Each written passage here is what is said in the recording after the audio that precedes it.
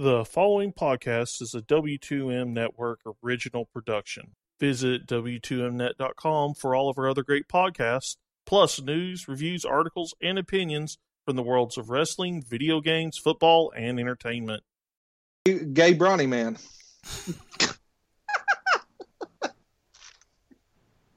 Listen here, you old Smurf-looking motherfucker. Hey, dude, I don't look like a Smurf. I might have blue balls, but I don't look like a Smurf. That sounds like something to take up with Amber rather than us. Anyway, good evening, afternoon, whenever you're listening, and welcome to the Kickoff here on the W2M Network, we think, for now, at least. Well, I guess we're safe in that regard. I don't know if Coach is going to be happy with us, though. Silence. I'm your host. My name is Harry Broadhurst. Joining me, as per usual, the anchor man, Eric Watkins. Stay classy, W2M. Stay classy. Bizco, Brandon Bizco Bing. Copyright infringement much? No, that's what we've always referred to you as. No, for Eric. Hey, What do you want us to call him? The token black guy?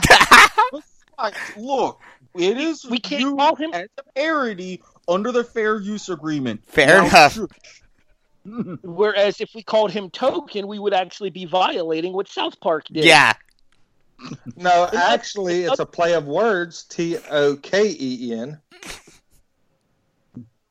Tokin in his case because of you ganja weed, yes indeed, yeah.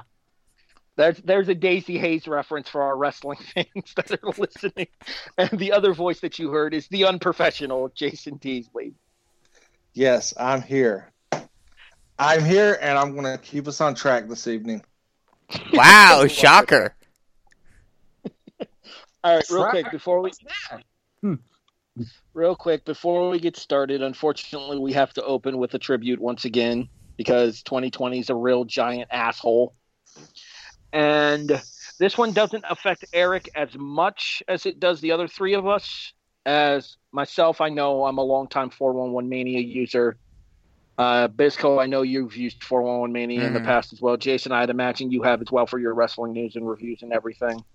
Actually, it goes a little bit deeper than that, but I'll tack on to the end of that. Oh, that is right. You did mention that in the in the group chat as well, so we'll go ahead and talk about that in a few seconds as well. The wrestling world, the internet wrestling community in general, lost one of its pioneers recently. One of the guys that's been kind of a focal point of the IWC over the course of the last decade or so. If you're a fan of the 411 Mania website, you know the name Larry Zonka. Now, football fans will know that as the name of the fullback for the Miami Dolphins Super Bowl championship team in '72. However, this Larry Zonka was a 40-year-old guy who lived in Pittsburgh, who was from Pittsburgh, who lived in South Carolina with a wife and two daughters, that ran the site, posted reviews, posted news, and pretty much kept up the day-to-day operations of maybe the second or third biggest wrestling website in the entire world. Unfortunately, Larry lost his life this past weekend, either late Sunday night or early Monday morning, depending on the timeline. I don't have the exact specifics. I'm not going to pry. It is not my concern. That being said, me personally, I just wanted to say thank you for all of the years of entertainment Larry provided me, for all of the years of reviews that he was able to give us to read, and for all the times that we were able to chat along with him in all the group chats there. You guys know I host a wrestling podcast on Monday nights with Tony, who is the Raw writer over at 411. Tony was understandably disconsolate on Monday, trying to pay tribute to his friend, and no words that I could say would do better than what Tony wrote in the Raw report or what Tony had to say on the reaction. So on behalf of myself and Tony, I suggest you guys go check out this week's episode of The Reaction over on the Chairshot Radio Network to get the full aspect of what I had to say there. Bizco, did you want to say anything about Larry real quick? Because I'll let Jason clean up here since he has a deeper connection than either of the two of us. Yeah, not really all that much. Just, I'll say, a very tough week for the wrestling world because not just him, but also Shad Gaspard as well. We're going to talk about Shad as soon as we're done with Larry, because I want to specifically mention something with Shad there, because I know it resonates specifically with Jason, and we'll talk about that in a second. Jason, a tribute to Larry. Yeah. I met Larry briefly back when I started into this whole podcast game. And he had a young gentleman named Jeremy Lambert that was also part of the 411 Mania crew that also was a huge football fan. And when I started my fantasy football podcast and everything over on the Radledge Broadcasting Network many moons ago, I needed someone to hop on and be my second person. And Larry was quick to reach out to me and introduce me to Jeremy Lambert. And even though Lambert only lasted, I think, 1 or 2 episodes, I still got that connection, and it did build a sort of a base. And for that first year of me podcasting, Larry would just, occasionally just reach out, with a bit of advice. He listened, reach out with a bit of advice, and, it was always, and he would give me like pointers where I could transition and stuff and help me in that aspect. So when I heard of the news of his passing, it kind of struck a chord with me, because without him, I wouldn't be in this podcast game today. And he gave, the confidence to me that, that you guys see before you. I'm not actually one of the most confident people, surprisingly, in real life. But anytime I think back or have doubts when I am doing a podcast with you guys, I think back to some of those words of encouragement that Larry did give me. And, I power through, and I remember what lessons he did teach me in our brief interactions in that first year of me podcasting. The W2M network in general has a tie-in with Larry as well, because a lot of the W2M network wrestling shows, specifically the ones that myself and Bizco were doing with show reviews, would end up posted as podcasts over on the 411 Mania website as well, and would have a massive outreach over there. Eric, do you have any interaction at all with Larry? I know you're not huge into wrestling, so I know 411 wrestling is probably not your thing, but there are other aspects that he touched. I unfortunately did not get the pleasure of interacting with him, as sad as that is. All right. So to his wife, Christy, and to his daughters, Hannah and Alex, our thoughts are with you. We wish you guys nothing but the best. There is a GoFundMe available for his wife and his daughters. I would highly recommend that if anybody out there's life was touched by Larry, that you look it up and consider donating to the family in order to help them moving forward, as obviously they've lost a husband and a father. And if anybody is curious about that, when you guys do the recap, if you want to throw that link in the as a part of the recap in there as well, feel free to.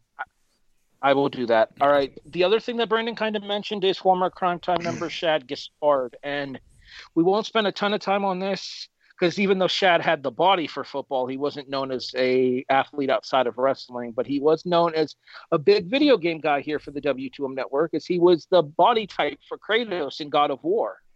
Not a whole lot of people know that in the new God of War remake that they did. I did not know that. Shad Gaspard was the man that they did the body type off of for Kratos in God of War. But the reason I said this would specifically resonate with Jason is, Jason, you are a father. Yes, that is well known, that I am a father, and this will get me may get me a little choked up as you're talking. So it does hit a little bit closer than what I would like it to hit. I will just say this real quick here, and then if you guys, like I said, our thoughts out to Shad's wife and wife and son as well. The reason that I mentioned that this resonates most closely with Jason out of the three of us is this. Shad lost his life this past weekend when he was caught in a riptide out on Venice Beach out in California.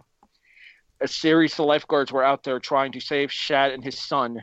And the reports are that the very last thing that Shad did before the water took him under was tell the lifeguards, focus on him, don't worry about me.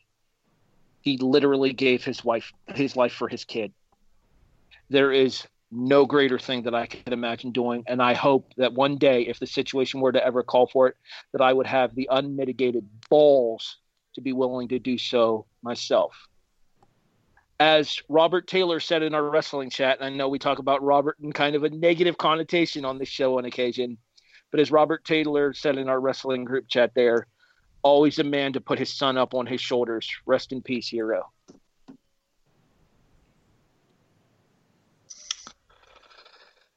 Yeah. All right.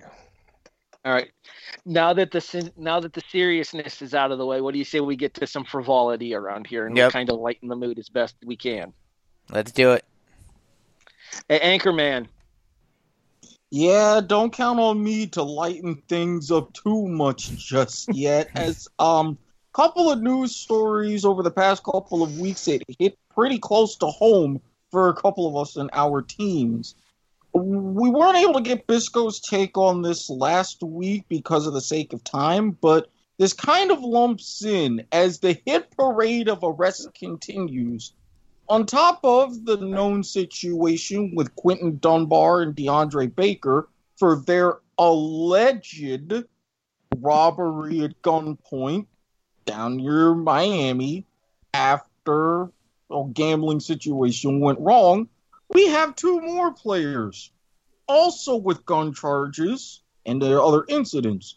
Corey Latimer, wide receiver for the Redacteds, was arrested in Colorado on gun charges. And for Harry, your Buffalo Bills, Ed Oliver was circling the wagons a little bit too hard in Houston.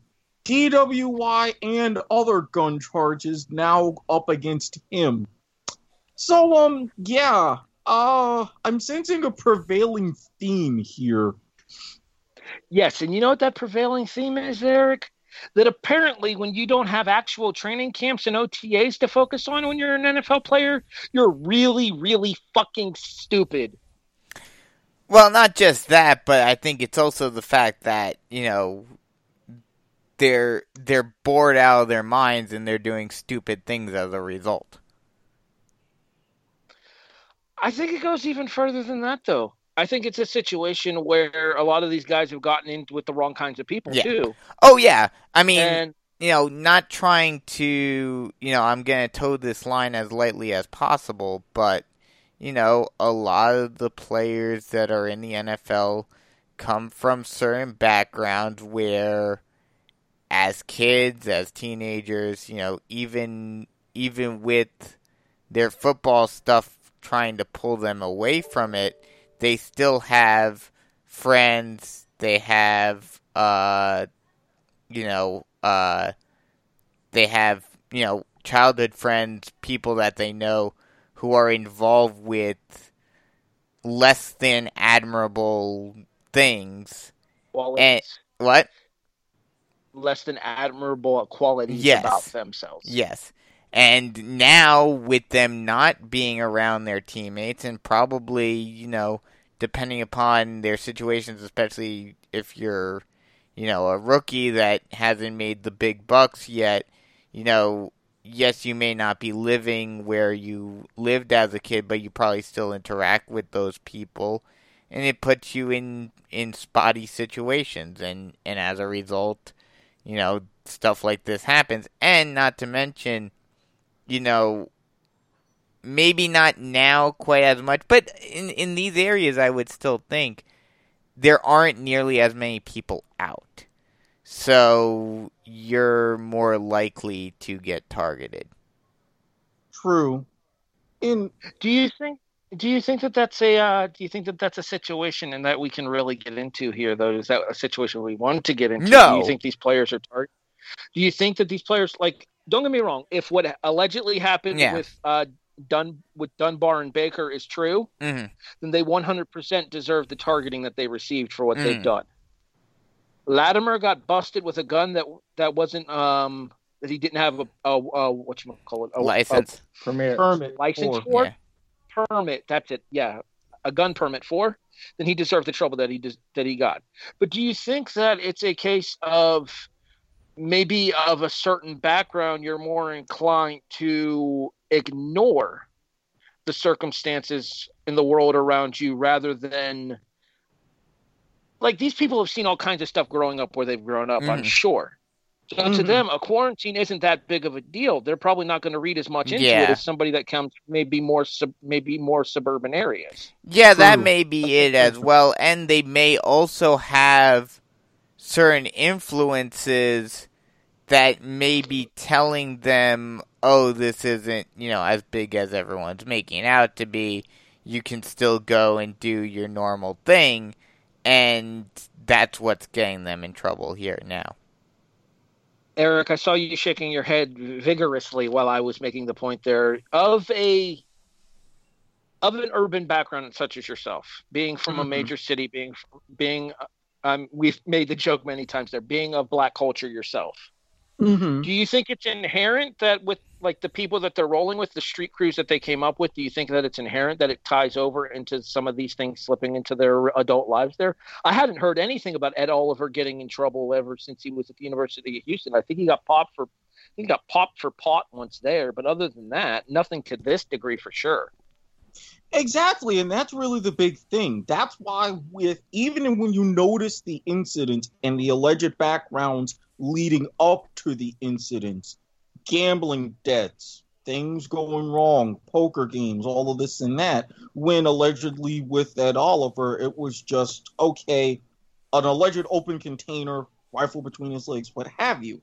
That really goes in because, especially in high school in my environment, those that were in the neighborhood or right next to mine, there were certain elements that were much more prevalent. And when you're around those more prevalent elements, criminal or otherwise, your friendships, you tend to involve some of those elements. And if you're around them long enough, yes, they can go ahead and they can linger into your adult life. And that pattern of decision making could potentially, and usually does, stick with you. If you're not around it and you're not exposed to it, then you either would know better, or it's like, hey, wait a minute, you would at least begin a different process of thinking. But if it's your status quo, no matter what's going on around you, then you're not going to look at it any differently as you did before. Jason, you've been pretty quiet throughout this conversation. I want to get your thoughts here. Being of a somewhat rural background, being from West Virginia right here, do you think that it's possible that maybe people in that area can kind of get a similar influence as people that come from an urban culture there just because of the clique mentality around those kind of areas? Like that whole Southern boy mentality, almost. Man, you're singling me out because I'm white, aren't you? It's because I'm white, isn't it?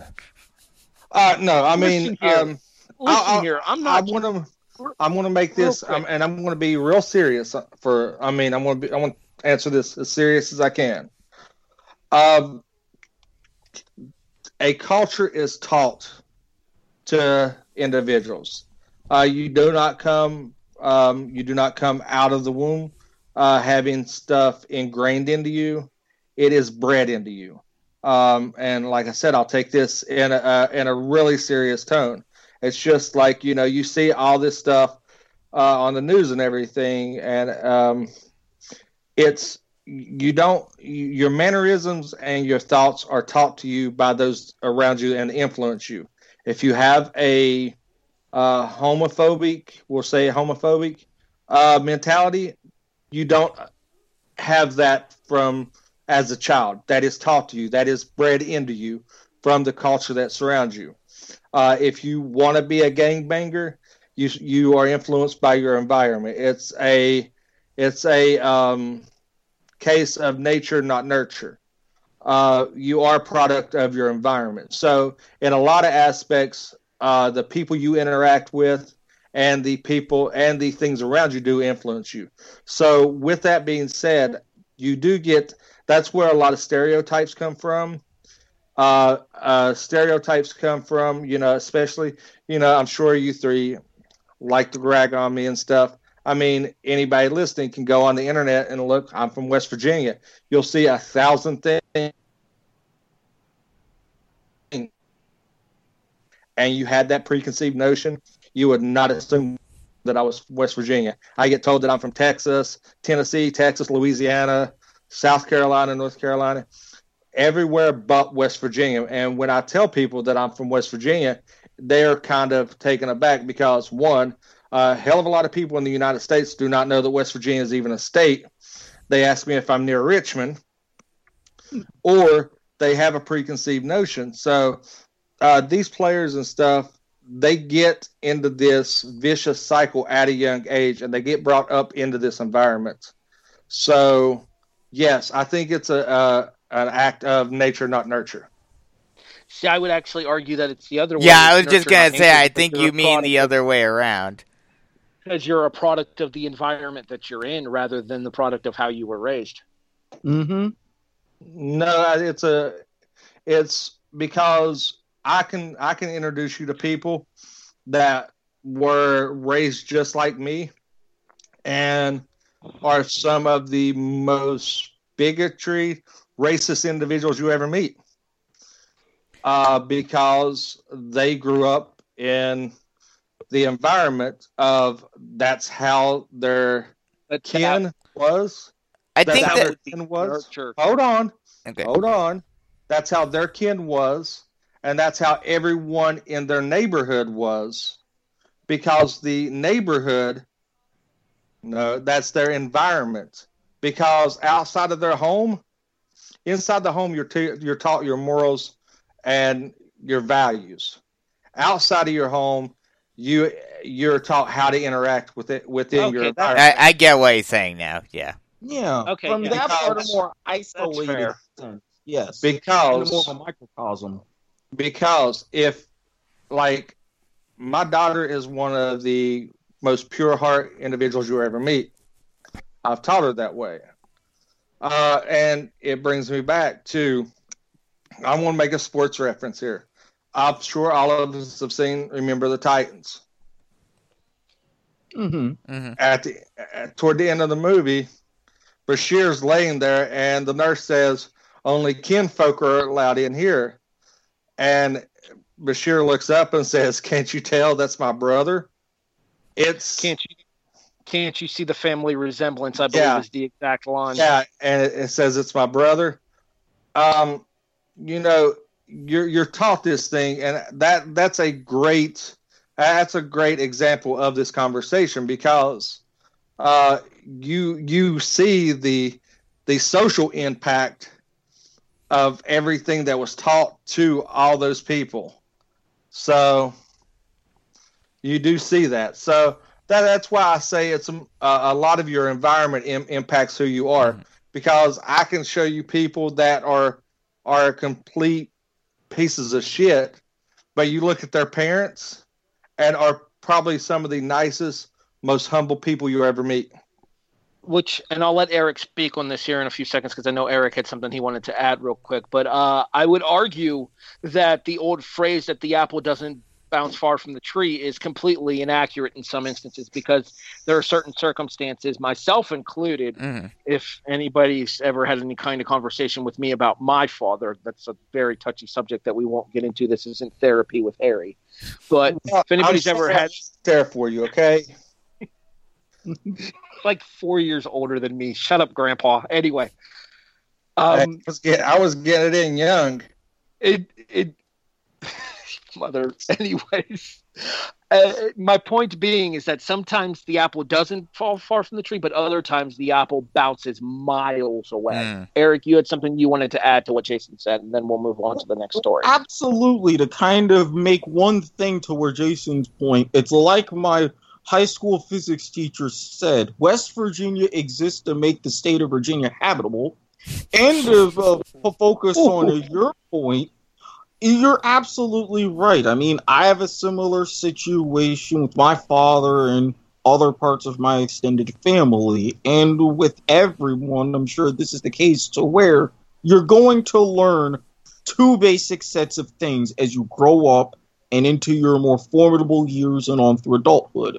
You're either going to see examples of what to do and how to be versus what not to do and how not to be, based on not only what you see, what you're taught, but also what happens around you.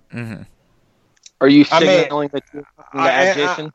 I mean, look at Eric. I mean, we all love Mama Watkins, and Eric, and she's probably one of the most humble people we've ever met. And then you have Eric, who is very.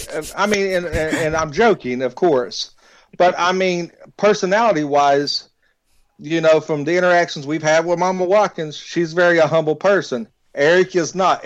Eric is the complete polar opposite. I'm sure that Mama Watkins taught Eric, humility in certain aspects. Doesn't exercise it. But he doesn't exactly. He doesn't exercise it. Eric's a very, very. I don't want to say flamboyant because it's not flamboyant. Yeah, he's a very Mama Watkins is an introvert. Eric's more of an extrovert, and that's a good thing too, because your personality is shaped not only at home but as well as your environment. Mm-hmm. All right, two quick things before we move on here. One, there's another movie quote there that I feel is applicable here. Eric, it's hard to be humble when you're so good at everything. Am I right? And to Eric's joke about West Virginia there, I have one of my own. So this is a real story, by the way. I'm doing commentary for a wrestling show around Thanksgiving, and we're killing time during intermission, and my broadcast colleague asks me what I'm thankful for. And without thinking about it, because I'm a heel color commentator down there, I'm doing like a heelish, I'm leaning gimmick with the commentary down there. He asked me what I'm thankful for, and I look at him, and without thinking about it, I go, I'm thankful I'm not from fucking West Virginia. And what he should say is, I'm thankful I still have a job currently. I lasted about 4 more months at that promotion, and then I was gone. Anyway. I'm talking about now, since telling that joke on air. Real quick, to touch on the Buffalo circumstances of this as well. Ed Oliver, guns and alcohol don't mix. Don't be a dumbass. Come on, you're better than that. You're smarter than that. Be better. All right, let's move on, Anchorman. Tale 2. So, as Hank Williams Jr. would say, are you ready for some football? Are you ready for some football? I'm so glad that we got that back. The Monday Night Party could be returning sooner than we think. Not only are NFL facilities slowly beginning to open up across the country, but the NCAA, in their wisdom, has said, especially for voluntary football activities, they have been cleared to resume June 1st. Now, granted, and I will touch on this a bit later, Stephen F. Austin won't be a part of all of it, but I think that with everything going on in the recent news, this is a very encouraging sign that we'll at least get some form of a football schedule. Because, again, number one, a $4 billion loss without a college football season was bad. And with Ohio State coming out and saying they'll follow the Hard Rock Stadium model and saying we'll let in some fans around 20 to 25,000 with, if rules are relaxed, 40 to 50,000 in the horseshoe. This is a very encouraging sign for the rest of the country. All right, so to touch on what Eric just said there, because that's exactly the point that I was going to bring up when you did the Are We Ready for Some Football thing with the whole $4 billion. That is why the NCAA is allowing football teams to start getting together and practice again. Absolutely. $4 billion. It is the grand poobah of the college football athletics fund. It is the be-all, end-all for college football athletics funds for every major university that has a football program. That is the reason the NCAA is clearing these universities for football activities, because they do not want to upset the cash cow that is the NCAA football division, both be it football bowl division, the FBS, or 1A as it used to be, and the football championship division, FCS, or 1AA as it used to be. Bisco. Yeah, I mean, this seems to change seemingly every day. But I think as we get closer and closer, it seems like everyone is trying to figure out some way, somehow, of getting this done. And I think a big factor to this moving forward will be whether or not we get some of the other sports that should currently be playing going, like basketball and baseball. Because if those games start going, then football has a clear plan and a clear direction of how to begin all of their stuff. So yeah, I think we're definitely going to get started. Whether or not it gets throughout the entire season is a completely different story. Jason. Present. 4 billion reasons why. I think, I think like we made the joke and we touched on it before. College football runs college athletics as well as a lot of university funding. I think that there's going to be a way. I just seen a report earlier today that campuses are opening back up for summer semesters where students can actually attend classes online during summer semesters for a few colleges. So that helps a lot. And also the whole MLB talk of having an opening day over what would have been the All-Star break. And everything does look like that is going to be moving forward too, with everything going on. So you're going to be resuming some football activities, as well as, the whole Major League Baseball thing, looking at the July 4th weekend as opening, using it as opening day, running a shortened season. So I do think that this is trending in the right direction. Let's just hope that some elephants don't get in the way and block this. Yeah, I mean, it seems like this changes, on a daily basis, though. So this is gonna be a long couple of months to see what happens. And one thing I will say about what Jason said right there about campuses opening, I think a lot of that is university presidents are going to figure out some way to open up campus enough to be able to say, hey, we have students on campus so we can have the football players on campus.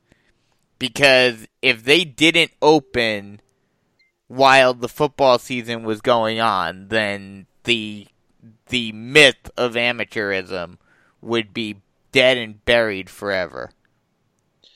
All right, Eric, you didn't give your thoughts on the news story that you just discussed there, so now it's your turn. Well, looking at that, not just with amateurism, but if we look at from the financial aspect just from other sports, you have had about 10 different programs across 6 different universities already disappear. Baseball, wrestling, track and field, golf, lacrosse, all of these to where they have some brands in their own right, as large as football and basketball, not by any stretch. But because of the basketball and football funding at some major universities like Furman, Old Dominion, Bowling Green, University of Cincinnati with men's soccer like we discussed previously, all of these revenue for these sports come from football or basketball in some form. So having a football season just to avoid dealing with potential issues with Title IX and other programs, and also continued losses by honoring scholarships for these other sports. Schools know, the NCAA knows, we've got to get something drummed up. Otherwise, these changes to the landscape are going to be much farther reaching than anyone realizes and much more permanent than anyone realizes. Mm-hmm. Absolutely. All right, Eric. Story number 3. Oh, let me get back. Why don't we go ahead and do the SFA story here because of the tie into athletics, specifically with them being somewhat of a power in the FCS, at least when it comes to football, and then having the recent NCAA men's tournament runs that they've had as well.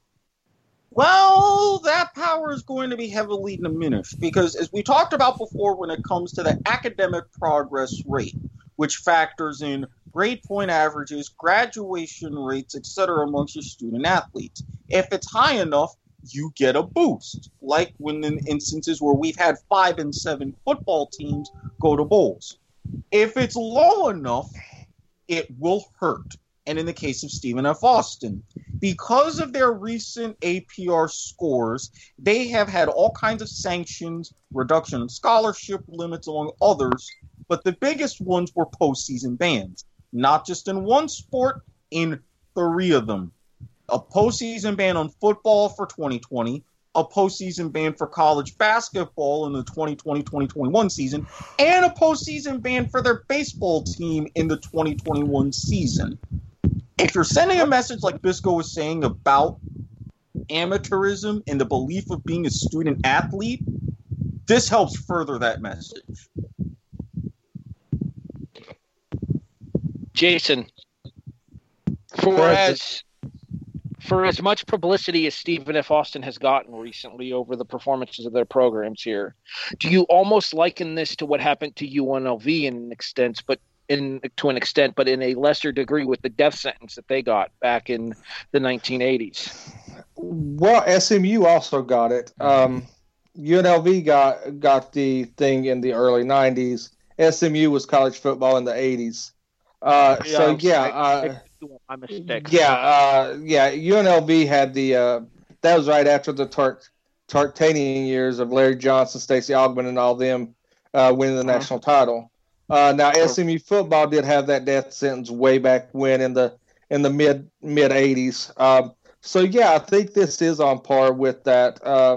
It has a lot of similarities, so hopefully they could bounce back, and this doesn't really deter and scar their program like it did SMU. See, I think that this is actually important to happen, though, Bisco, because you were just mentioning the student and student athletes, and obviously the students with the Lumberjacks are not performing up to par. Yeah, I mean, it's something. Now, what were the violations that they got caught on that caused this? Their APR was under the standard rate, which had their postseason eligibility pulled. Oh, okay. So yeah, I mean, this is something, I don't think it's quite to the level of the death penalty. And that's why it didn't happen to Penn State back a few years ago. But this will certainly hurt them. And I would assume it'll teach them a lesson, but it will also, it won't kill them for a decade. It'll be something that they can recover from as long as they get their act together. Eric, I'll ask you this question now, because you being more of the sports historian, correct me if I'm wrong, Southland Conference, correct? Yes, for Stephen F. Austin. Yeah, they're in the Southland. Do you think that this postseason ban does a disservice to the Southland due to their genuine runs that they've had over the last recent years, and the fact that the further you advance into the FCS playoffs and the further you advance into March Madness, the more revenue it brings in for the conference? More so with basketball, because the Southland is your classic one-bid conference, so it will affect the other schools' basketball teams as far as that competitiveness and for that recruiting. Football, I kind of disagree, especially because you have your Missouri Valley and your Colonial, a couple of others that have been the real FCS conference powerhouses come the postseason. So they won't take a hit in that regard. And to kind of clarify for the SMU penalty, that was in 87. Yes. But that was long standing up to that. Yes. All right, Anchorman, bring us home. Final news story for the week. Anybody remember Alden Smith? Yeah. I remember a guy in San Francisco who used to have that name. Yes, well, he's back. Yeah, he hasn't played in about 5 years and has had a lot of issues with suspensions. But Goodell was finally like, you know what? Come on back. Get ready to play somewhere. So, oh boy, that just made things a little bit more interesting. And what makes it even more interesting is he's on a team that we're going to talk about later, and a certain head of W2M is a fan of. That makes their season even more interesting, and probably even more of a train wreck. Okay, you know what? I'm gonna make a really, really bold prediction right now. You ready? Go for it. He doesn't see the start of the regular season before he's kicked out of the league again. Yeah, especially with the climate and everything. Yeah, you're probably right. I forget what did he do to get kicked out the first time? Drugs, if I'm not mistaken. Okay. Then yeah, especially considering the climate and considering what we've been seeing over the past few weeks with NFL players getting arrested. Yeah, no, I agree with you. Alden, per Pro Football Talk on NBC Sports, and I'll have to include this link as well since I'm actually quoting the article here. Alden Smith has been reinstated to the NFL after a long substance abuse suspension, and despite the nearly 5-year layoff, he says that he can still be the All-Pro he once was. He's going to be kicked out for drugs. I'm immediately saying shit like that. Okay, his last team in 2015, wasn't that the Raiders? Yes. Or no, Las Vegas. Was it the Raiders or the 49ers? No, I'm pretty sure he was in Oakland. I'm pretty sure he went to Oakland after San Francisco. Okay, yes, you're right. You're right. Right, he was first on San Francisco, and then yes, and then he went to Oakland. You're right.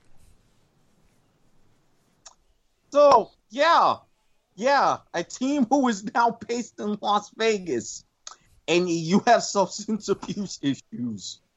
Look, I'm not. Well, he's not on Vegas anymore. He's a Dallas Cowboy now.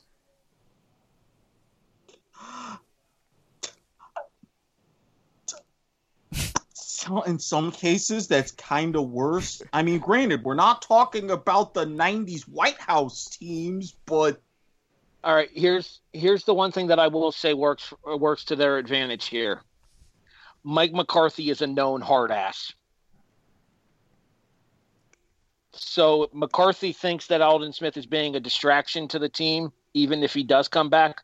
McCarthy won't hesitate to pull the plug on the Alden Smith experiment. So, I stand by what I said, though. I don't think he makes it to the regular season. And this is the whole thing. Say McCarthy does cut him with your training camp, or if there is a preseason. I think you're right in a couple of senses, because even if he doesn't get in trouble, I don't think anybody else is going to sign him. That all depends upon what he shows. If we do get training camp and preseason, that all depends upon how he's showing on the field.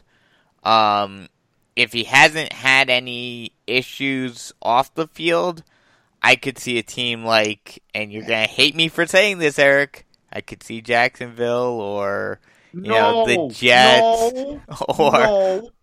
No. We have too many issues and no. That was too much chaos down here. Oh, God. You know I'm right, though, Eric. You know I'm right. I feel like we're gonna end up. I feel like we're gonna end up breaking Eric before the season starts.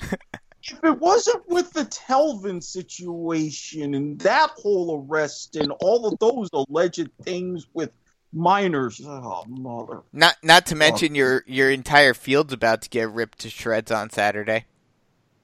Oh, don't remind me. They're just gonna put in new turf after they're done. It's cool.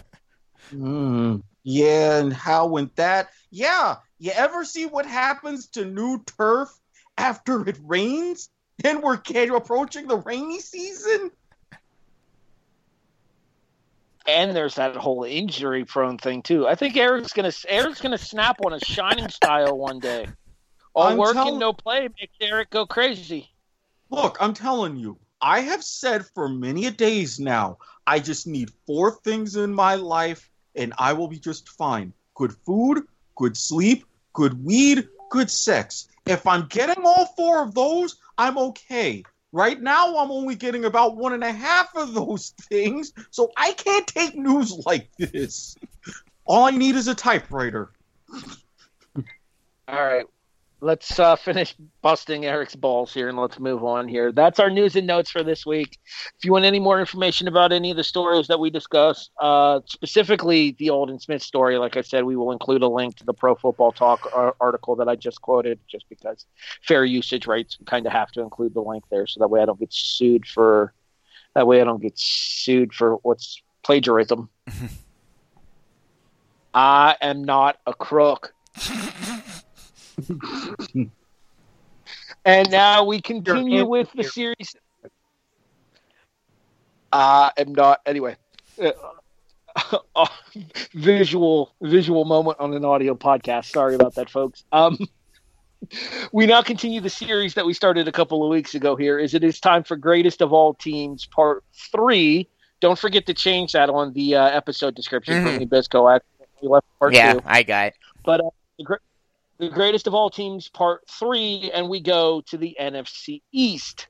Obviously, this is of particular interest to 2 of the panel members on this show. Therefore, that team will go last in the NFC East.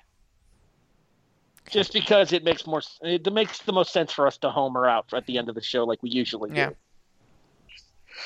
The other member of the W2M crew that has a dog in this fight, a team in this division, a horse in this race, and every other cliche that you could think of, I'm sure I could probably think of 2 or 3 more in the time that it's taken me to come up with this sentence, is the Dallas Cowboys.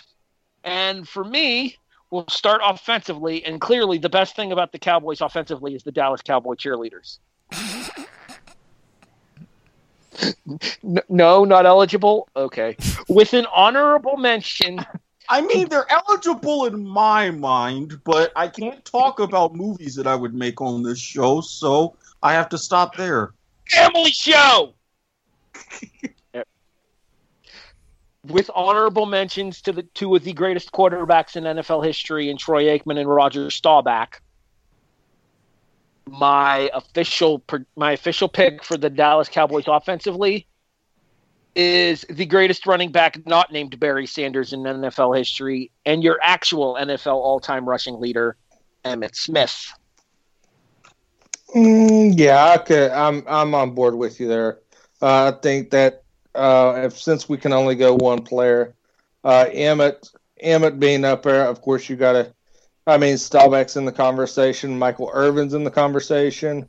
I mean, a lot of the 90s Cowboys are in that conversation. I just don't think that you can surpass Emmitt in being the best player to ever lace up the mini skirt for the Cowboys. Bisco? Yeah,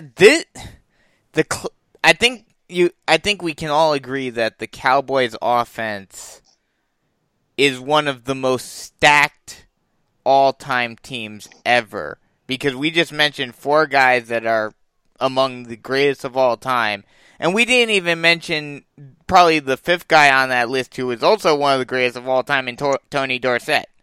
So, there are a ton of great offensive players on this team, but yeah, I think I have to go with Emmitt Smith. It's a very tough choice between Smith and Roger Staubach, but I think I have to go with Smith with an honorable mention, like Harry said, to both Troy Aikman and Roger Staubach. And another name that we didn't mention is arguably the greatest player at his position at this particular spot as well, fullback Jason Johnson. And Jason Wynn. I would put Tony probably a little bit ahead of Witten in terms of tight ends, but I would argue that Moose is probably one of the greatest, if not the greatest, fullback in NFL history. Yeah. Eric, are you going to complete the clean sweep for the all-time king of rushing? I am. I did have a couple honorable mentions. One to Tony Dorsett, like Bisco mentioned, but another honorable mention to at the one-time world's fastest man, wide receiver Bullet Bob Hayes, who very dynamic in part of the early days of that offense in the 60s and into the 70s. But while they get honorable mentions, it's got to be Emmett. I will complete the unanimity.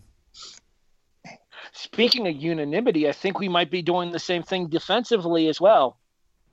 Because while he may have started in Atlanta, he made his name in Dallas. My pick for the greatest defender in Dallas Cowboy history is Deion Primetime Sanders. Jason? Leon Lett. Get that motherfucker, Don. Get him! Get him! If he only knew how to... I think that was the... He is the most famous defender for the Cowboys ever. I mean, I think infamous is the word. I think I was going to say it might be for infamy, but his name is synonymous with the Cowboys. Yeah, I mean, I wanted to go Deion for the Falcons, but I think that he had his heyday and some of his career highlights. Why in Dallas? So I'm gonna.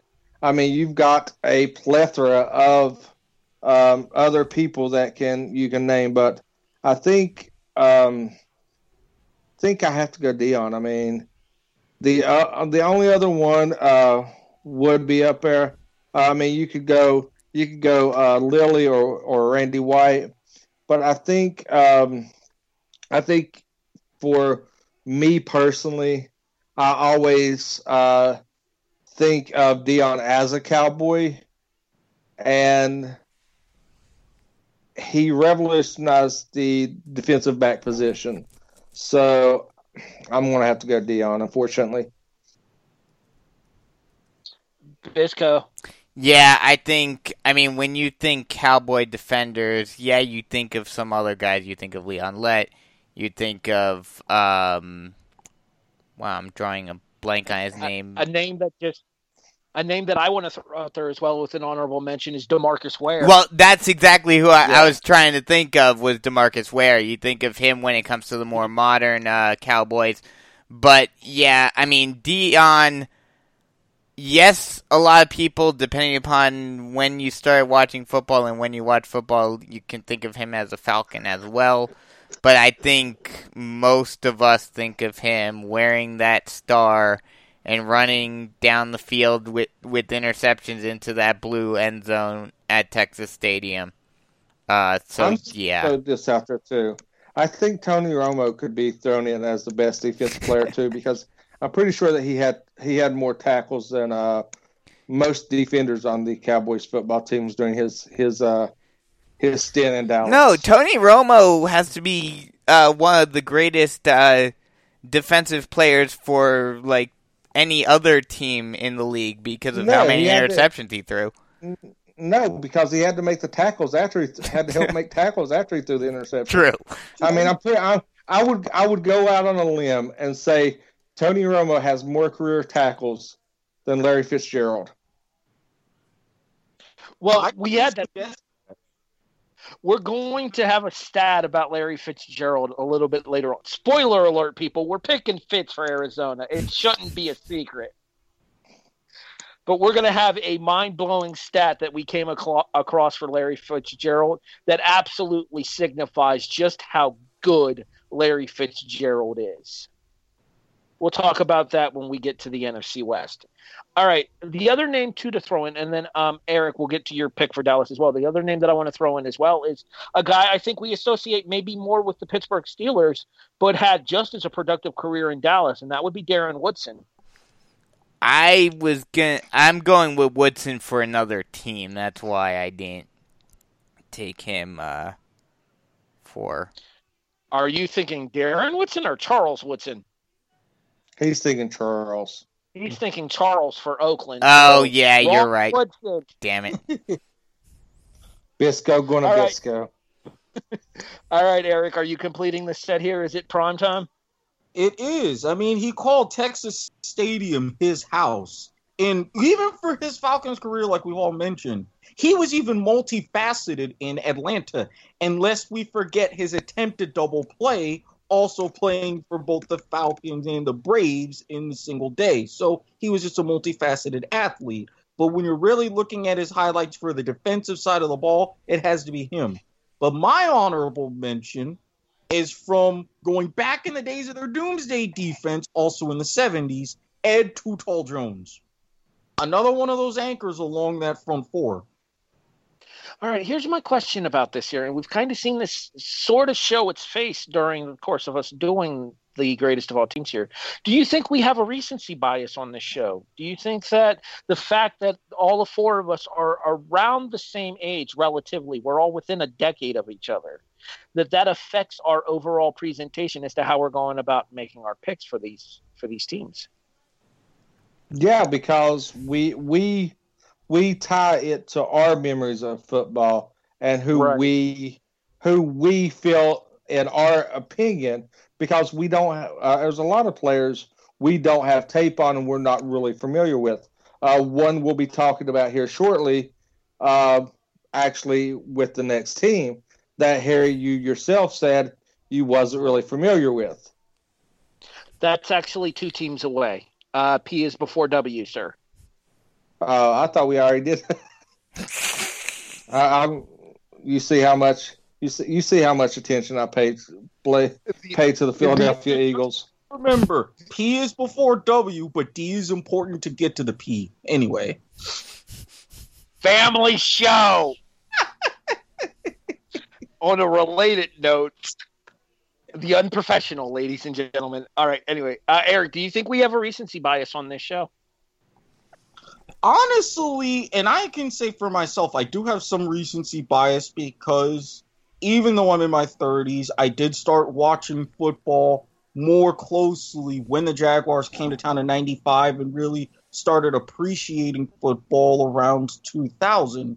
While, yes, being with my analytical and historian self, I do look back and have gotten real and deep to episodes of This Week in Pro Football from the 60s and 70s, but the memories that really ingrained in me and really what got me into sports as a whole were from the 90s and 2000s. So if there was someone I remember seeing on TV or remember seeing them go play, yeah, I'm going to favor on them more than someone from yesteryear. See, and that's kind of what I was just about to say to Bisco as well. Do you think the fact, Bisco, you're the youngest of the four of us. It's not exactly a secret. Mm-hmm. But as the youngest of the four of us, maybe even the players that were in the mid-90s that we got to watch as we were into our teenage years that you maybe didn't see, do you think that there's more of a bias towards players from the current generation for yourself as opposed to the players from the teams on those mid to late 90s, early 2000s Super Bowl teams and stuff? To an extent, yes. I mean, I did start getting into football very young, so, I do remember, like when we were talking about Green Bay, I do remember when Reggie White was a Packer and everything, and Brett Favre playing and all of that. So, I think there is a recency bias to an extent when it comes to certain teams, that have long histories. I mean, especially like with the Cowboys, there are certainly players that we could have gone further back. We mentioned Staubach. There were other players that we could have mentioned. Dorsett. On the defensive end, we could have talked about Randy White. So, there is a bit of a recency bias. But I think it's also, just looking at it as an overall picture. That's the thing about, and you see it all the time when it comes to basketball, people comparing eras, is that it's really hard to compare eras because the game changed so much. You can't really compare a quarterback, we all agreed, or at least some of us agreed, on Bart Starr as the greatest of all time for the Packers. But if you look at it statistically, his statistics are, horrible for today's day and age. And if someone looked at it purely on an analytical level, he wouldn't come anywhere close. But, that's why you can't really compare eras as much. And while, yes, there may be certain teams in certain areas where we do have a recency bias, I mean, we all agreed, granted, this may say more about the Browns than anything about us, but we all agreed that Jim Brown, who none of us saw play live, was the greatest of all time for the Bears, or for the Browns, excuse me. All right, two things before we move on here. One, I think that a lot of the Jim Brown thing has to do with the fact that he's just so synonymous with the organization, even more so than the team he helped create in Cincinnati. Yeah. And two, in regards to the recency bias as well, and I will say this much, statistical information is much more prevalent for our generation. Yes. Mm-hmm. We have the ability to compare statistics, sacks, forced fumbles, turnovers, interceptions, offensively, passing yards, receptions, yards per catch, all that information. We have the ability to compare that much more now for players of our generation than we have for players back in the 50s, 60s, and 70s that we don't have that kind of statistical availability for. Now, the one team that's going to be the most interesting when it comes to recency bias, and, there's one coming up that we'll talk about a little later that'll be interesting to see, but the one team I think will be the most interesting to see is going to be in a couple of weeks with the Colts. Well, we'll talk about Indianapolis here in a bit here. We'll get to them in 5 weeks, I think. They're 3 weeks. Away. The South is going last. They're going last. You're right. Yeah, so, yeah. All right, let's move on to the Philadelphia Eagles now. And offensively, this is going to be interesting because I remember us having quite the heated debate about this last week off air. And I feel like we're about to bring it on air because I'm standing by my statement. My pick for Philadelphia offense is Donovan McNabb. And you would be wrong. The quarterback for their most successful years of their franchise. But without a Randall Cunningham, Donovan McNabb would not have had the success he did in Philadelphia, nor any other running quarterback in the league today. Randall Cunningham revolutionized the running out of the scrambling quarterback that McNabb was able to benefit from. Think of I'm trying to think of a really good comparison because I think of the Michael Vick of his time, because everybody was used to a pocket passing quarterback when Cunningham came into the league.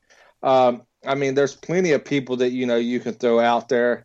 Westbrook is an honorable mention. For Philadelphia. Sorry, continue. Yeah.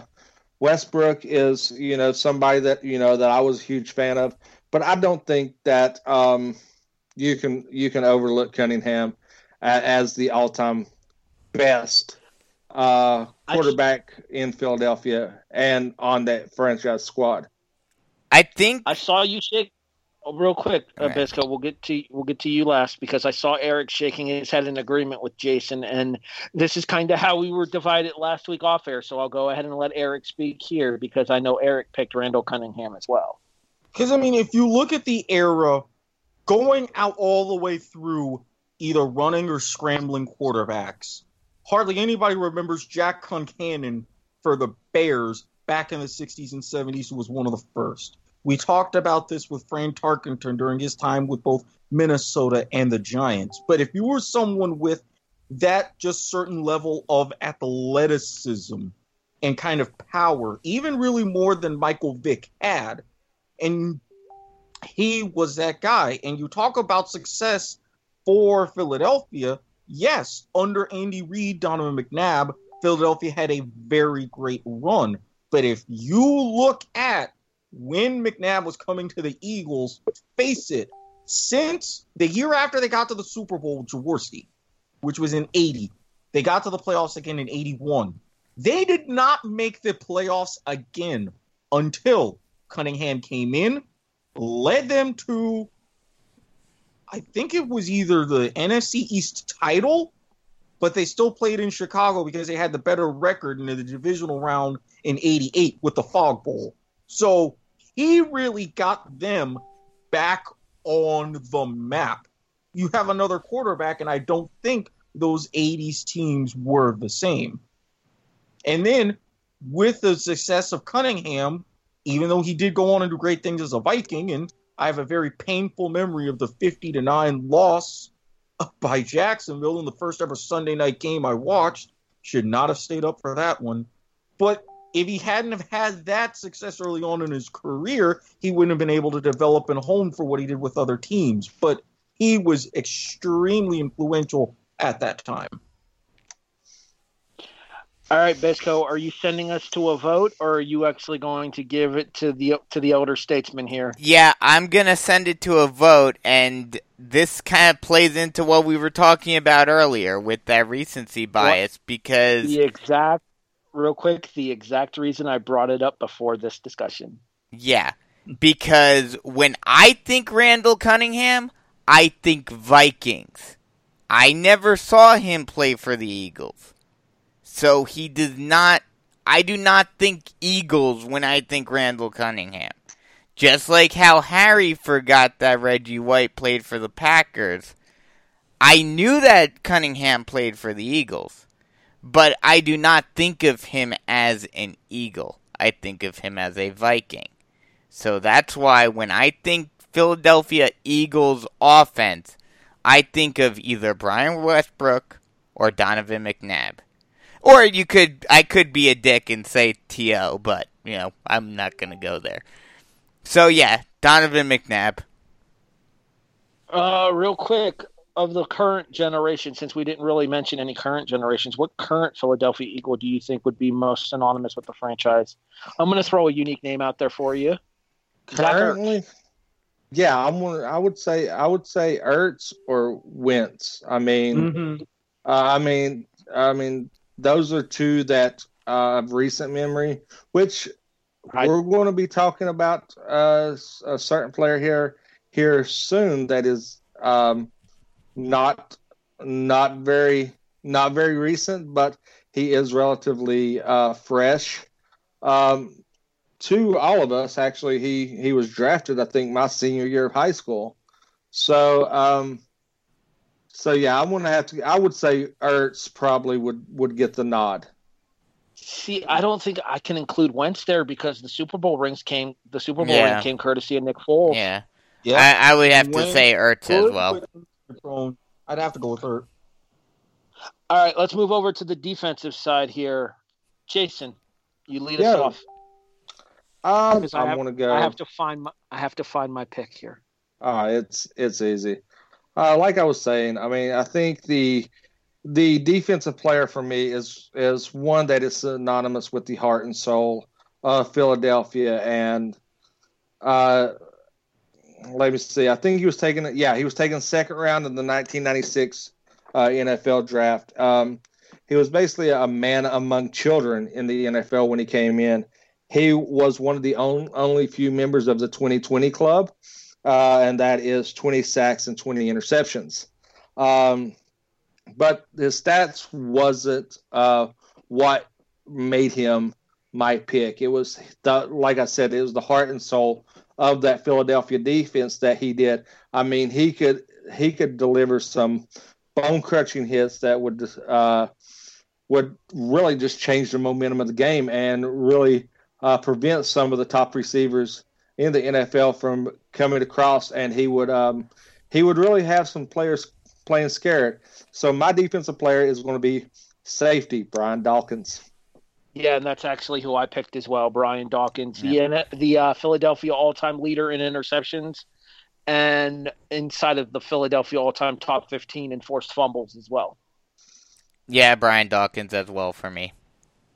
Same. I mean, you just could not throw anywhere near him, and gotta help you if he lined up on a blitz.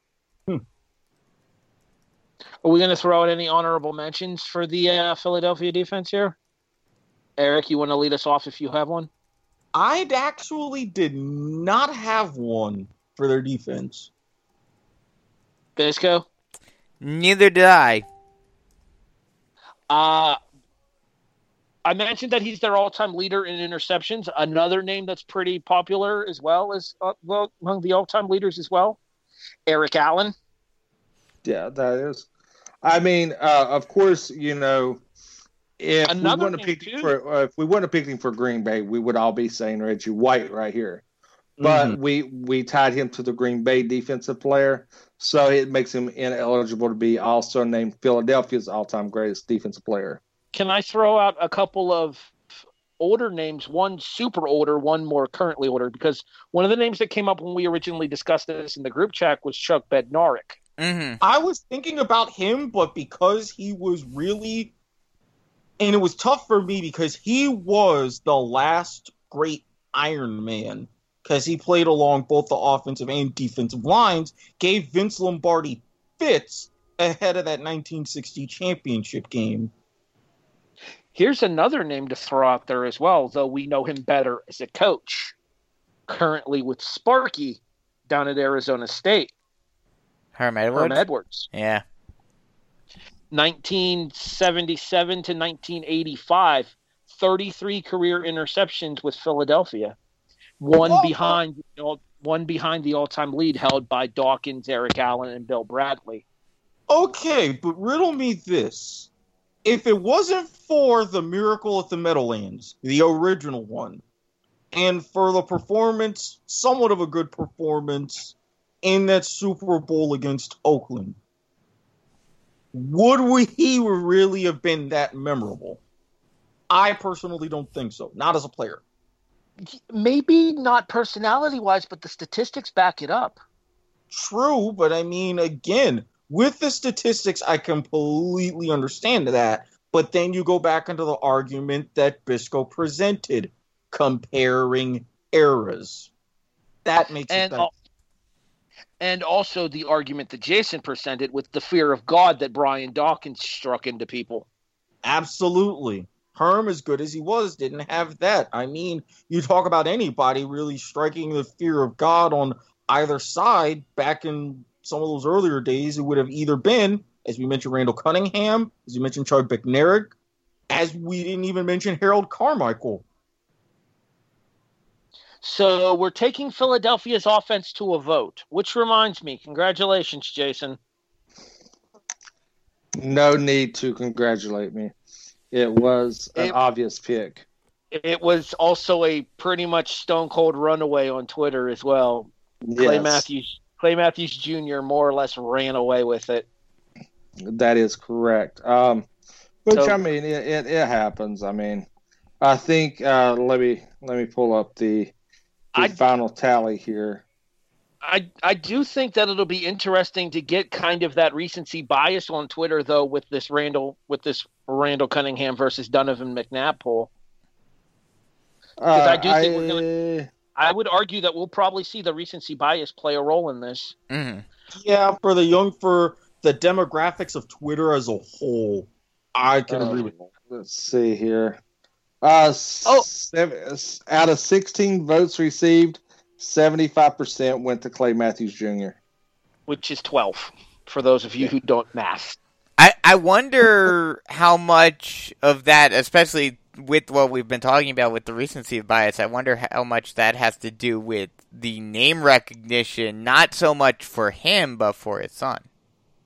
Well, given the people that Jason sent this tweet, the tweet out to in order to do the collection for the data for it, I don't think it's so much resting on his son's laurels. That's true. At least that's one Browns pick that he got right. All right, let's move on here. Well, I picked you to be my co-host, so that's 2. The views and opinions of Jason Teasley do not necessarily reflect son of a bitch.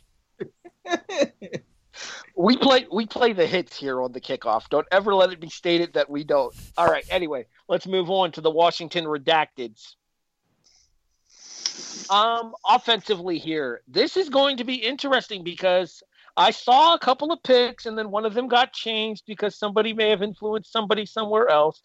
Jason, I'm going to stick with my pick because of the fact of the story hurt. The story physically hurts me as a fan of the team I'm a fan of, but B, the historical significance of what was accomplished by this particular person.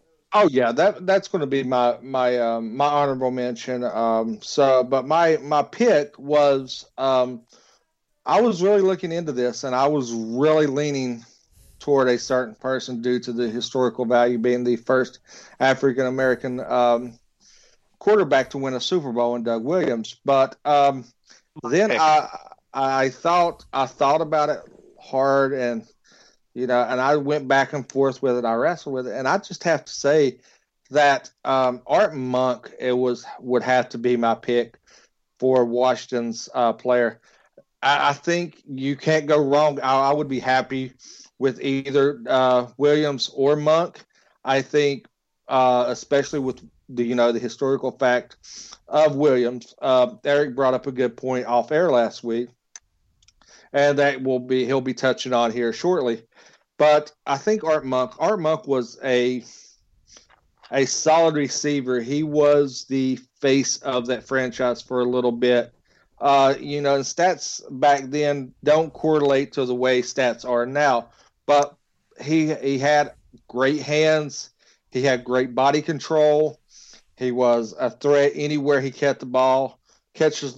He was a threat on the field. So, and it was also, he was part of the Washington team about when I started really getting into football. Everybody knows that I'm a Giants fan, so I got to see the Redskins twice a year throughout all my childhood days and everything. No, I call them that racial team of Washington. I think that I will have to go with a very, very close, razor thin margin to take Monk over Doug Williams. Okay, since he revealed it there, I'll go ahead and go into more detail here. It's specifically the fact that, as a Buffalo Bills fan, falling victim to Doug Williams, the first black quarterback to win a Super Bowl, the historical significance therein, and not to mention the fact that the career statistics backed it up as well. What are you looking at me like that? Well, I know Mark Ripken was the quarterback for the Washington team that beat Buffalo. I'm about to say, because Williams, when he threw 4 touchdown passes in the second quarter, that was against Denver. Yeah, I'm aware. But okay. The Washington franchise has a history with Buffalo in the Super Bowl, which makes the franchise's Super Bowl history more relevant for me. True, 1 out of those 3, yeah. You also have a history with the Giants. I'm waiting. I already know where this is going. Buffalo's greatest offensive player for Brandon, Scott Norwood. Hey. Don't start going wide right on us, okay, Harry? We need you out here. For those of you who haven't, I highly recommend The Four Falls of Buffalo. It makes you look at Scott Norwood in a completely different light. I go back to what I said when I watched The Four Falls originally when we were still doing this podcast. Do you guys remember the exact quote that I had? Because I do. That Scott, you hate people? Scott Norwood, I forgive you. Yeah. Honestly, with the way that it hit him, it's crushed. So that way, I can't really bust on him too bad because I have also seen Four Falls of Buffalo. Very good work. So, if you look at it statistically, even leading up to that kick, I completely get it. Completely get it. Not to mention, it also brought us the best kicker in Buffalo history in Steve Christie. True. But let's go ahead and discuss a couple of other players for Washington real quick here. I want to give a couple of quick honorable mentions here. And one specific honorable mention that I want to give is to Alex Smith. And I know people are going to look at me and be like, what the f*** is he talking about, Alex Smith? He just became a Washington player 2 seasons ago and missed almost all of the season that he was there for. Yeah, but if you've had an opportunity to actually do the research as to the effort that man is trying to put into getting back into the NFL again, you would realize just how big that guy's heart and how big that dude's balls are. Because I can tell you for damn sure that I would not be willing to do a tenth of what Alex Smith has put himself through in order to try to get back into the NFL. And in one of the rare instances that it will happen on this show, I will give absolute credit to Daniel Snyder for standing behind Alex Smith throughout the entire process. Absolutely. I saw Project 11. I would be skittish about him coming back, even when partly because of all of that great effort. I do applaud Snyder for saying, hey, if it doesn't work out, I got this job here, it's all yours. No questions asked. Because of the things that you've done in your brief time for this franchise. The one thing that I can respect him for, but given his overall career and everything, it puts him higher up. But as I said before, 3 Super Bowl wins, 3 different quarterbacks. All right, Eric, are you going to end up going with the decision that you originally made and siding with one of us? Or are you going to go with the potential influence decision and side with the other? Honestly, I am going to go ahead with Art Monk because even with the change in quarterbacks, he was one of 2 real offensive stalwarts throughout all of these teams. And the other one is my honorable mention, John Riggins. Great. Yeah, I mean, Riggins is in the conversation.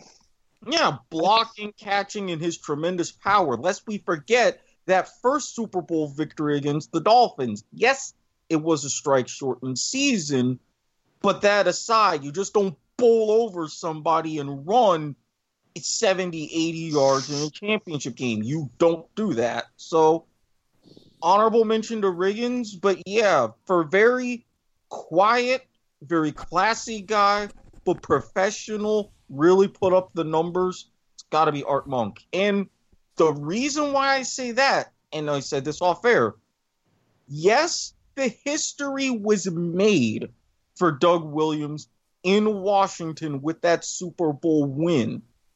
But if it wasn't for the success of his first team, bringing them really from the ashes, I don't think Gibbs would have really stuck with him and given him as much of a chance as he did. Because he'd already proven he had a modicum of success. And that's why I'm saving Williams for when we get to that team. So that's actually a deep tease for a little bit later on in the series. Mm-hmm. All right, Bizco, you can once again tie it up. You can give somebody the lead, or you can toss out an extra vote. I'm tossing out an extra vote because I'm going with Joe Theismann. I don't think Theismann's... the thing that Theismann is most remembered for is having his leg broken on national television. True, and but he did lead the Redskins to 2 Super Bowls and won one for them. Sorry.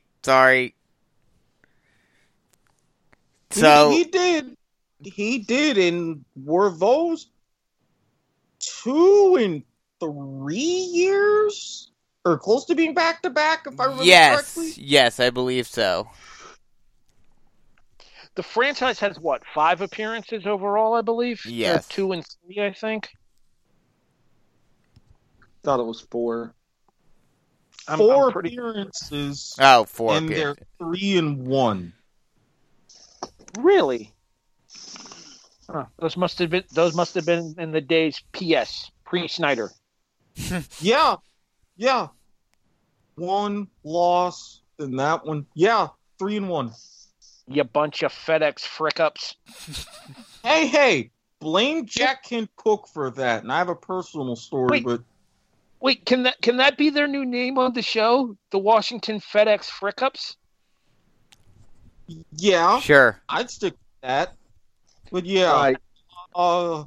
Just to say, and I know it's not the end of the show, but we're getting close. Yeah, Jack Kent Cook, you're still a dick.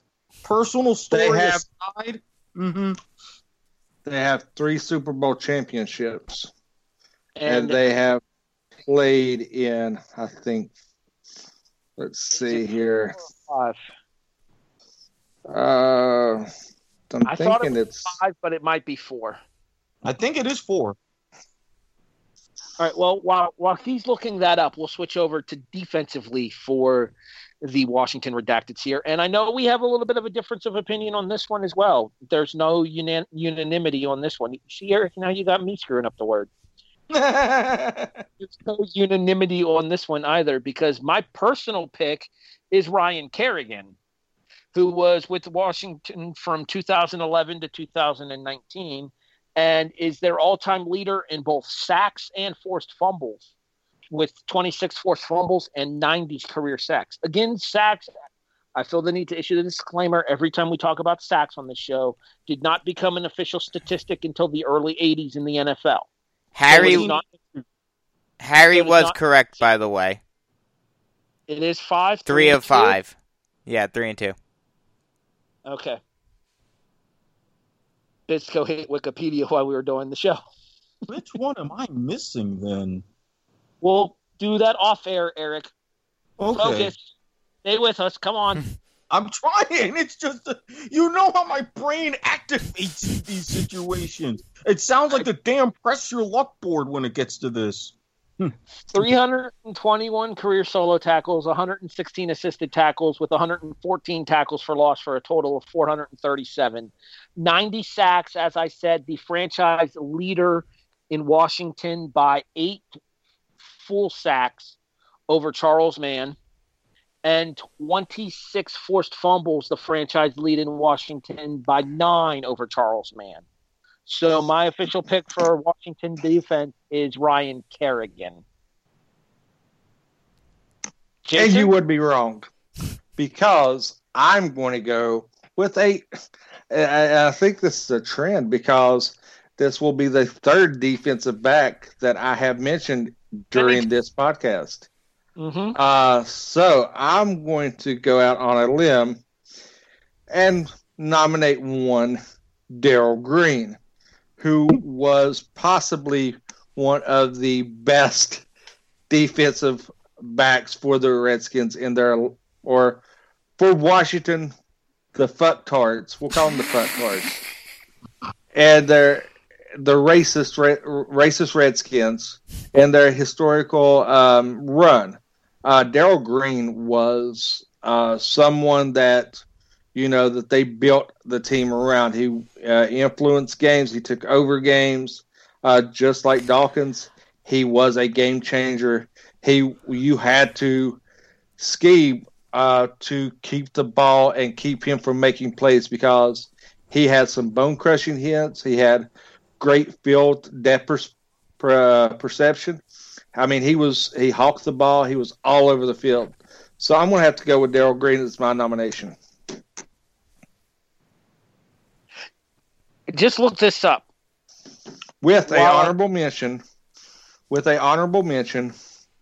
of someone who only spent 4 years with the club, and who was on his way to be one of the greatest defensive players of all time before his life was cut short, and that's Sean Taylor. Okay, that's fair. I just looked this up, Eric, and this is I'm gonna steal your squid bit here. Okay. The all-time franchise record for interceptions is held by Darrell Green. That shouldn't 54. surprise you. Mm-hmm. You know what will surprise a lot of people? The next closest person to him has 67% of his total. Wow. 36. Wow. That is a dominant defensive presence. I think that this is an area where the recency bias plays for me, because I'm more familiar with Ryan Kerrigan's line of work, whereas Jason's more of a longer-term fan. My nice way of calling him old. Eric, I saw you I saw you once again shaking your head, and I know how this story ends because we talked about it in the group chat. Go ahead and break my heart again. You're right. Jason, don't feel bad because by Harry's standards, we both need walking canes. 20 seasons, 7-time Pro Bowler, first team All-Pro in 91. Whenever I watched Washington, there was always the one name. The man was feared. Another one of those guys you never wanted to throw to, even late in his career in the early 2000s.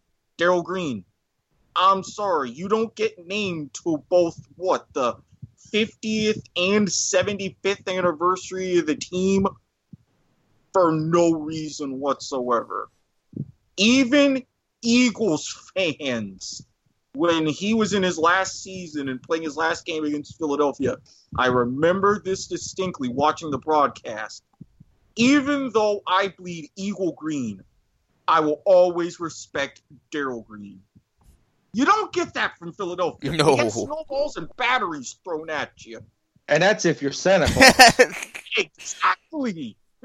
Real quick to Eric's earlier point there about you guys needing canes. What Eric is neglecting here is I'm actually older than he is. And they call me Big Daddy Kane. Visco. So apparently, according to Harry, all three of us are old. Because I am also going with Darrell Green. Thank you! God damn it! I'm just curious, have I lost a poll outside the one that's being voted on? No. You may in a little bit though. Continue with your thoughts on Darrell Green, Brandon. Yeah, I mean, being on one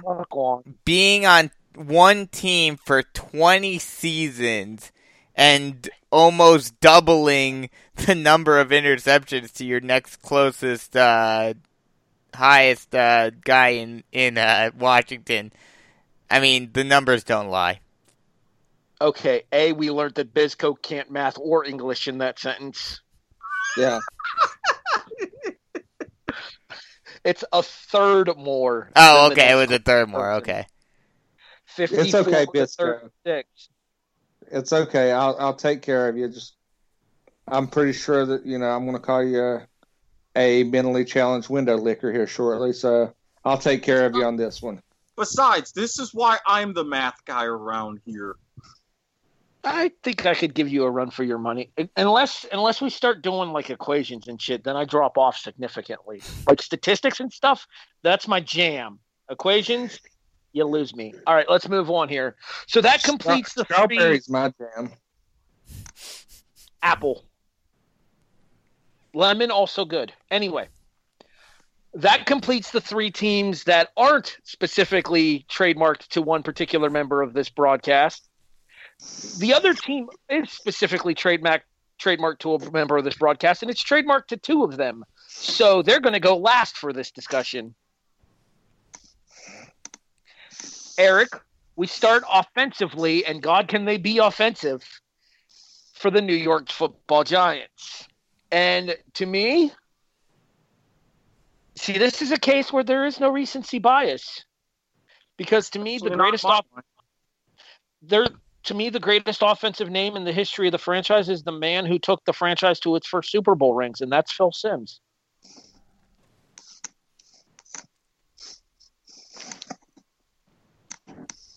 Eric? Yeah, had network issues. Thankfully, I was able to avoid it this long. Well, with the recency bias, you're not going to get the issue in my case because if you look at these teams, and I am going way back in the day of the era of what is regarded as the greatest game ever played in the NFL, even though you've had some very prominent quarterbacks, even though you've had Super Bowl winning quarterbacks, you take the Super Bowls out of it, they have issues in their career. One of them, who I'm pretty sure you're going to mention, just happened to end with a record of 116 or thereabouts. That number 16 comes in handy in my case because I'm going with halfback Frank Gifford. Who most listeners of this show will know better as part of one of the early editions of Monday Night Football. Or Kathy Lee's husband. More Kathy Lee's husband, actually, yes. All right, Giants fans. Brandon, I'll let you start. Yeah, I mean, call it recency bias, call it whatever you want. Oh my God, he's going to do it. He's going to do it.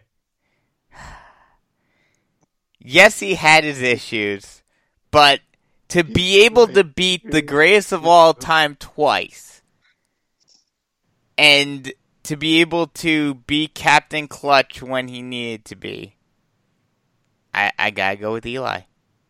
Oh, come on! I mean, yeah, I fully acknowledge Phil Simms going 22. Calm down.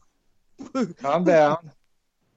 This is why I said I'm going to be calling him a malnourished window licker. I love Eli. Don't get me wrong. But Eli is a great football giant. He had a wonderful career in New York. But Harry is redeeming himself, because my pick is also Phil Simms, who was the quarterback when I became a Giants fan and helped groom me into the Giants fan that I am. I think Simms was like I said, I mean, there's plenty of people that you could throw in there. I mean, you got Otis Anderson, Mark Bavaro. You've got, Saquon's going to be, his name's, if his career continues on the trajectory, we could revisit this in 5-6 years if, I haven't kicked the bucket due to old age. We could revisit this. We could do this. I'm sure, hopefully, we're still friends in 5-6 years. We can look back and see if there's any recent players, that are in the current game. I mean, you even got to throw out, it's hard to not have, Frank Gifford in that conversation, but I do have to go with Simms. Now, here comes the fun part, because the defensive side, I'll kick it off. Hold on. 2 things before you do. One, to the Phil Simms thing that Eric mentioned. Eli Manning's career record, 116-116. Phil Simms' career record as a starter, 95-64. Okay. Yeah. Phil Simms' career touchdown to interception ratio, 199-157. I sincerely doubt Eli's is that good. No, Eli was led the league, I think, twice in interceptions. Not to mention. Go ahead, Harry. Just real quick here, I'm over on Pro Football Reference right now, and I'm looking at the amount of seasons that Simms played in the NFL here. And did you know that when Simms played in New York, on seasons that he was not hurt, because we have a lot of teams now where players come out for a game here or a game there, regardless of that. On seasons that Simms did not get hurt, he played in every game for the team in all but 2 of his seasons. And that's why I give him credit. And like I was saying, to the one Super Bowl he did play in, because Jeff Hostetler played in that second one, yes, shredded the Broncos, 22 for 25. That completion percentage still remains a record, but he was good. 88%. Right, 88%. He was good. But even he and Bill Parcells got into it about saying, hey, yeah, you're like 11 or 12 or 12 for 12. Throw the damn ball down the field, why don't you? But he doesn't need to. The other thing is regards to what Jason said there with the whole revisiting this down the line. I think you can definitely make the argument for Saquon Barkley down the line. And I think that this is going to be a similar situation to what we were just talking about with Lamar Jackson in Baltimore. the fact of that Saquon Barkley could be a face of a franchise type player. What's going to be really interesting is because we can revisit this on another team that is me and Harry will definitely hate discussing with another player for another team in the AFC in a couple of weeks when we talk about that team having to revisit to see what his impact over his career will be. I just don't think he's going to play enough down there to matter for that franchise. I think he will because I think they'll break the bank to keep him. 2 seasons. I agree, I'm saying. but I'm also going to do a deep tease of my own. The diehards. I don't even think the diehard we're talking about will know the name I have in mind. Oh, I have one for that we'll talk about offline. But defensively for the Giants. Hold on, the Giants fans go last here. The Giants fans go last here. I was kicking it back around. I was talking, we kick it back around. Okay, then go ahead. Trying to take over as the host. Cool. Tried to put me out of a job. It's fine. Go ahead. Hey, Harry, remember, better kick around than a reach around. Yeah. Family show. But, I mean, there's only one, two initials synonymous with the Giants defense who, we mentioned Joe Theismann earlier, and I think that, being able to play games hopped up on cocaine and everything and being known, having a WrestleMania moment and everything, LT, Lawrence Taylor, probably one of the greatest defensive players ever, not only on the Giants, but ever, has to be my pick here. I teased this not long ago. I think I teased it last week. I said I had a connection to one of my honorable mentions. The other honorable mentions will be covered by you guys. But my deep cut honorable mention will be a lovely linebacker. Does anybody want to make the guess who it is? Armstead? Oh, no, you mentioned it off air. Pepper Johnson. No. Wasn't Pepper? Thought you mentioned him off air. No. All right. I said I would have a connection. And that is one linebacker, Sam Huff. Does anybody want to know the connection? Did Huff play? Did Lawrence Taylor take over for Huff? No, there's a reason I'm wearing this hoodie. And West Virginia. Okay. He also played for the West Virginia Mountaineers in college. And he is actually enshrined in both West Virginia and the Giants Hall of Fame. So as one of my honorable mentions that don't want to steal one of your guys' thunder, and I'm going to go with Sam Huff as an honorable mention to be in the discussion as well. 18 career interceptions, 11 career fumble recoveries for Sam Huff. Played 1956 to 1963 with the Giants. Yep. All right, so he's with LT. I originally had a pick that I was talked out of. My original pick, and therefore I will give him an honorable mention, is Jason Pierre-Paul. My other honorable mention, and this might throw some people because he was known eventually more for his fame than he was his on-field performance, but people forget how good of a player he actually was when he was in his prime, and that's Jason Sehorn. Mm-hmm. Yes. Yeah. I was actually going to give Sehorn an honorable mention myself. But my official pick is the franchise's all-time sacks leader and the single-season all-time sack leader as well, and that would be Michael Strahan. And that is a conversation. I mean, you can't not have that conversation without Strahan's name being mentioned. Mm-hmm. I think it's the same conundrum that you fall into when talking about the Cowboys offense. You have a lot of great players that can be in the discussion, but whittling it down to one is what our goal is, and that's what is difficult. All right, Eric, where do you fall? Are you Team Strahan or are you Team Taylor? I am not Team Strahan. Let me tell you something. Making 3 sacks in one game with a torn pectoral muscle, that is extremely difficult to do. LT did that against New Orleans. Not to mention a real deep squid bit here. Dun, dun, dun. Dramatic reverb.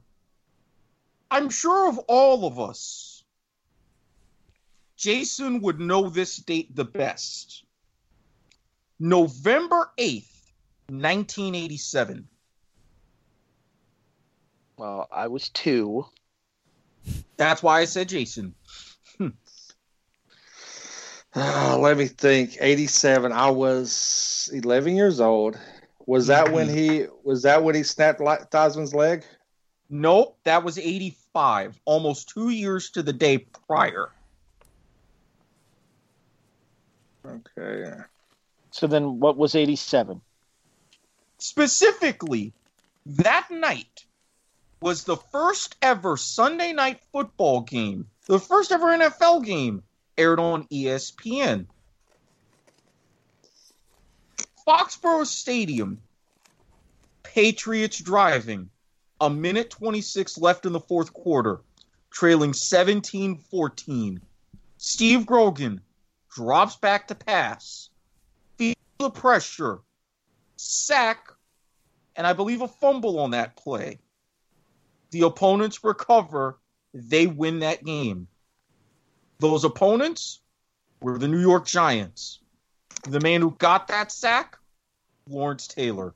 You not one, but 3 gigantic moments and causing all sorts of terror on and off the field.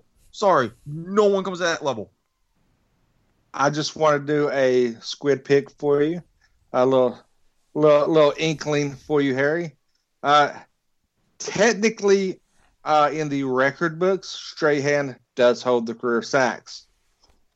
But since sacks wasn't counted until 82, the 9.5 sacks that Taylor got his rookie year are not officially on the record books, which would put him ahead of Strahan. And I will point out that according to Pro Football Database, and I'm going to have to link a lot of shit for this episode, but according to Pro Football Database, yes, that would give Lawrence Taylor 142 to the 141.5 of Michael Strahan. I will point out for my argument, though, that Strahan played 2 years longer than Taylor did. Therefore, he was more durable than Lawrence Taylor was.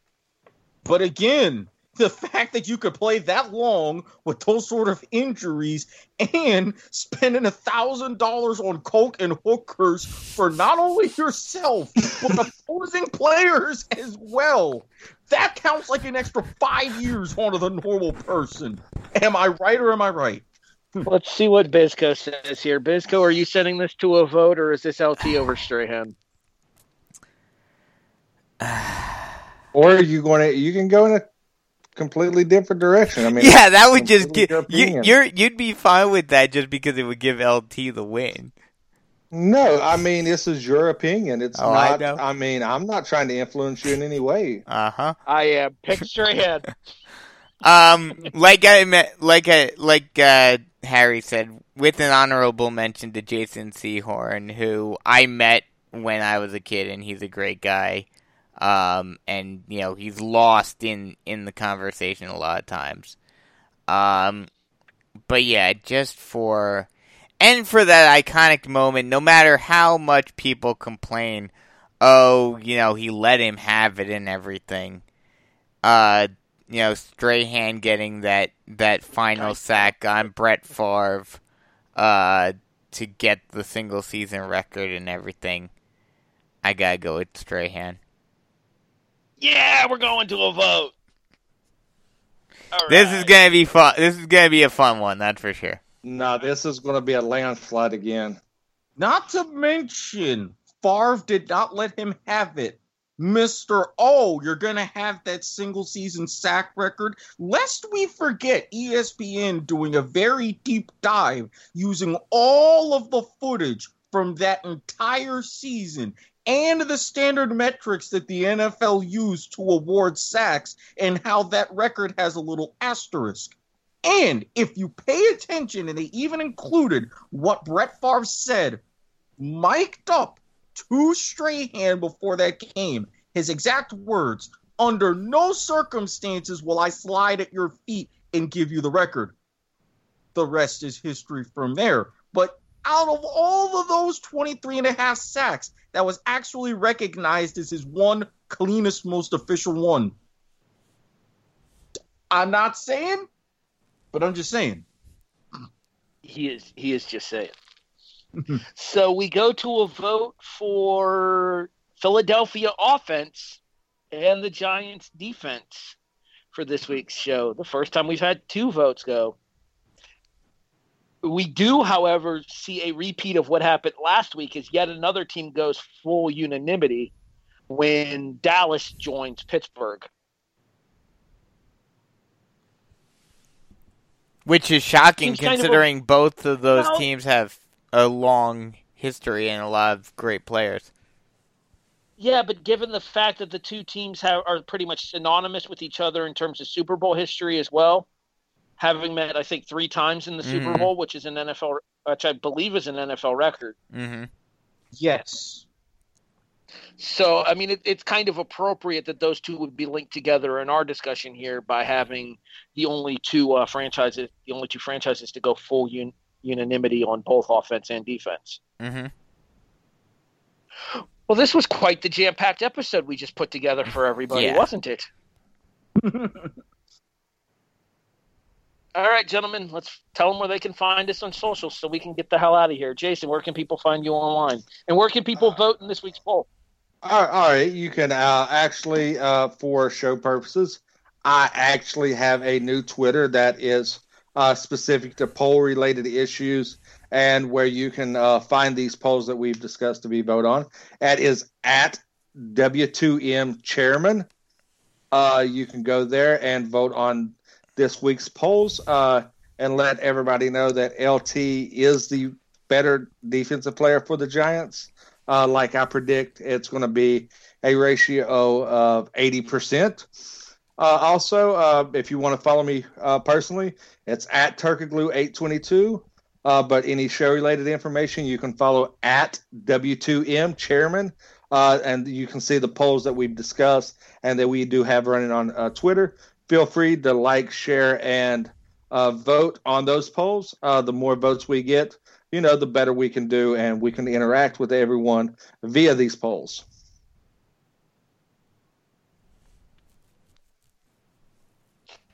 Brandon, where can people find you online? They can find me online on Twitter at Bisco NMB Chiefs, and they can find me on Facebook. Just look up my name. And Eric. At Squid Sportshead on Twitter.